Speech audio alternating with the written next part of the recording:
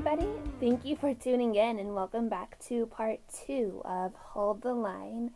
You are listening to Patriot Girl Strong. My name is Courtney and I'm so glad that you're here. Really quick, let's review some points from everything that's happened in the last week. If you're like me and have been keeping up and tuning in with everything, what even is last week? So much has happened, you guys. Last time we kind of talked and went over President Trump's speech from Mount Rushmore back in July and how he pretty much predicted everything that's happening right now with social media and being blacklisted or being silent. I had mentioned, for those who listened to the last podcast, in Trump's speech, he said there's a new far left way of life that demands absolute allegiance. If you don't align with them, you will be censored, banished, blacklisted, persecuted, and punished. And you guys, we're seeing that right now. And I know that you see it too. I don't know what social media platforms you're on. I've personally deactivated a few of mine because I don't agree with the way that they are handling things. I don't agree with them banning specific people just for the way that they think. And I think it's important that we stand up in the little ways that we can, because the little things that you do creates a ripple. We've seen pretty much Trump and most of his supporters be looked down on in some way or another. We've seen the banishments happen on Twitter, shutting down profiles and shutting down accounts for those who do support our president. We've seen retailers knock people's product off of their shelves because the way that they think. And I'm talking about Mike Lindell, who is the founder of MyPillow, if you didn't know. He was a huge Trump supporter, donating personal money into the campaign, and Bed Bath & Beyond, Target, and I want to say one more retailer, all are no longer selling his product just because of his correlation, I guess, with President Trump. And that's so insane. I don't think that retailers should be able to do that. Just like I don't think all these Hollywood elitists should be voicing their opinions either. Like, does their opinion matter? Yeah, sure, of course. But I don't think that they realize the impact and influence that they have on younger audiences, if that makes sense. So what they say, people really take to heart what some of these people say. I think that there's a line that shouldn't be crossed whenever you're of higher influence or you're a retailer. He goes on to say in his speech, they want to silence us, but they won't. And I can attest to this. We won't be silenced. We, the patriots, we the people, we the Trump supporters, cannot be silenced. I don't think that they thought we would stand up as much and as hard as we have been. I love seeing all the Trump signs and flags still around my community. There's still so much love and support for our president, and this is nationwide. I know this just isn't in my little town. It's nationwide, the love and support still backing President Trump. And I hope that he knows and sees and can feel how many people and how much support he really does have standing behind him. Did you guys know that he actually last week opened up officially and formally the office of former president? This was, I think it was announced last Wednesday or Thursday, from Mar-a-Lago, and we'll get into Mar-a-Lago later because there's an interesting little bit in that as well. The formal announcement said that the office of the former president will be responsible for managing President Trump's correspondence, public statements, and appearances. They will also be responsible for carrying on the agenda of the Trump administration. And something that I found interesting, a lot of people who are working in this office right now are former White House correspondents and employees. If you found the announcement, you might have noticed the seal on the document. The seal consists of the Dorset seal die. That's the first seal of the President of the United States. You can look into that one if you want to. That's another hole that you can fall down, and it will lead you to some very interesting information. Did you know that Mar-a-Lago was meant to be a winter White House. Like, all true facts, guys, look it up. Don't take my word for it. DuckDuckGo, because everybody knows Google sucks. DuckDuckGo, Mar-a-Lago winter White House, and read the articles that are brought up. I researched this a little bit more in depth over the weekend. Some just very topical things that I found was the house was finished in 1920s and was purchased by Donald Trump in 1985. They used that, the Trump family used Mar-a-Lago as their personal residence from 1985 until 1995. There's so much information about Mar-a-Lago that is fitting like right into everything that's going on right now. It's actually very interesting if you take the time to research it and take the time to dig in a little bit deeper. My personal thoughts, Mar-a-Lago will be very imperative in the coming months. That's all I'll say about that. Let's jump over to the current administration in office right now. Just quick comparisons between this administration and the Trump administration, because there are obvious red flags that are flying up more and more so by the day. Things that are right in front of us that maybe not everybody is seeing. Starting with Trump administration, some of his accomplishments. The largest tax reforms in American history. Record low unemployment for minorities before the pandemic. Eliminated healthcare insurance tax and decreased the prescription drug costs. And that last part of decreasing prescription drug costs really hits hard for a lot of people. I don't know if you keep up or have heard of the executive orders that Biden has signed right now. One of the biggest ones is Biden retracting on lowering the price of insulin per month. Like, I don't understand, if you're a president for the people, why would you do that? It doesn't make sense to me. President Trump also moved the U.S. Embassy to Jerusalem. That was a huge accomplishment. He removed the United States of America from the HWO and Paris Accord, which, if you don't know what those are, you can look into those as well.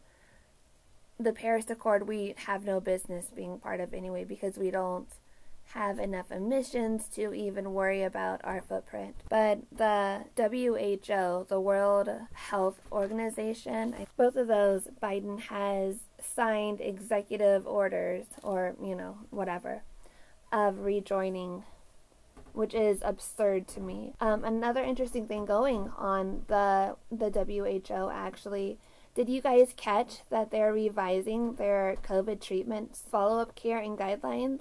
Like, now that Biden is in office, COVID is going to be like most of us thought it was. Just another flu-like illness that everybody is going to get seasonally. Is it bad? Yeah, it's bad. People are dying from it.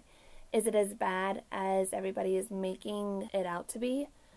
I don't think so, not at all. The numbers of the positive cases of COVID are very much manipulated, and you can see that with a little bit of digging. It's just the fact that the numbers don't add up, and the story doesn't line up, and the timelines don't line up. Just nothing about anything is lining up right now, and it's throwing some major red flags. Like how strict New York and California were with their stay-at-home order, and now that Biden is in office, that they're just going to lift them, and now restaurants are opening up at 25% capacity.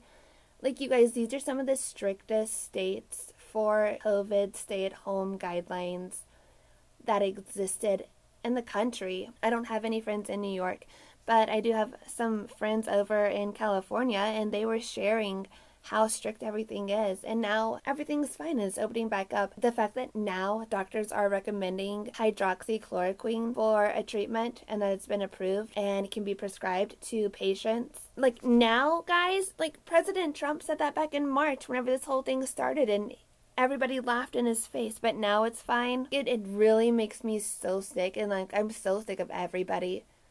Like, if I wasn't a people person before, I'm definitely not a people person now. It's almost as if that now a new administration is in place, we're being made to believe that everything is going to be fine, and like we're so worried about nothing. Let's take a look at what Biden and his administration has done in the last 12 days that he's officially been in office. Well, kinda. Let's talk about the fact that he has put his pen to over 35 executive orders. You guys, 35 orders in his first 12 days. That's more so than any of the last 5 presidents. It's probably more so than any of the last 5 presidents combined. He's trying so hard to undo everything that the Trump administration had set in place and trying to wrong every right that has been made in the past 4 years. Watching some of the clips that have been out on Epic Times and Right Side Broadcasting of the coverage of Biden and his little press secretary, yikes, you guys, like it's bad. It's really bad. As if it weren't hard enough to watch the debates. He doesn't know what's going on, you guys. He doesn't know what is happening. He doesn't know what he's doing. I'd honestly be surprised if he knew where he was at. The presidential debates were so hard to watch. I don't know if you watched them or if you followed them, but I think it was night 2 when he said that they didn't support the Green New Deal, and the moderator questioned him about it and was basically like, it's on your website, what do you mean you don't support it? And Biden just kind of quickly changed the topic, just like they're taught to do. Change the topic when you don't know the answer, because it was literally on their administrative website. Did you guys see the clip whenever he was signing the executive orders on his first day in office, and his microphone picked up the sentence where he said he doesn't even know what he's signing, and then a person off camera could be heard saying, sign it anyways? Does that not bother you? Does it not bother you? The leader of this country doesn't even know which executive orders that he's signing? Because if it doesn't send a red flag to you, it sure the heck does to me. I think one of the biggest things that's controversial right now, besides the GameStop and stock market thing, is the pipeline. Surely you guys have heard or followed, or at least pictures of the Keystone Pipeline going on. On October 7th, 2020, Senator Harris tweeted, "At Joe Biden will not ban fracking." We heard the back and forths of it all on the presidential debates, that he would and then he wouldn't. And then I listened to clips of all these union pipeline companies who had endorsed Biden because of Biden's supposed support for their line of work. And now Biden's turning his back and cutting their project. He literally cut 11,000 jobs his first day in office. And that's not including those jobs that are going to be affected by the cut of the pipeline project.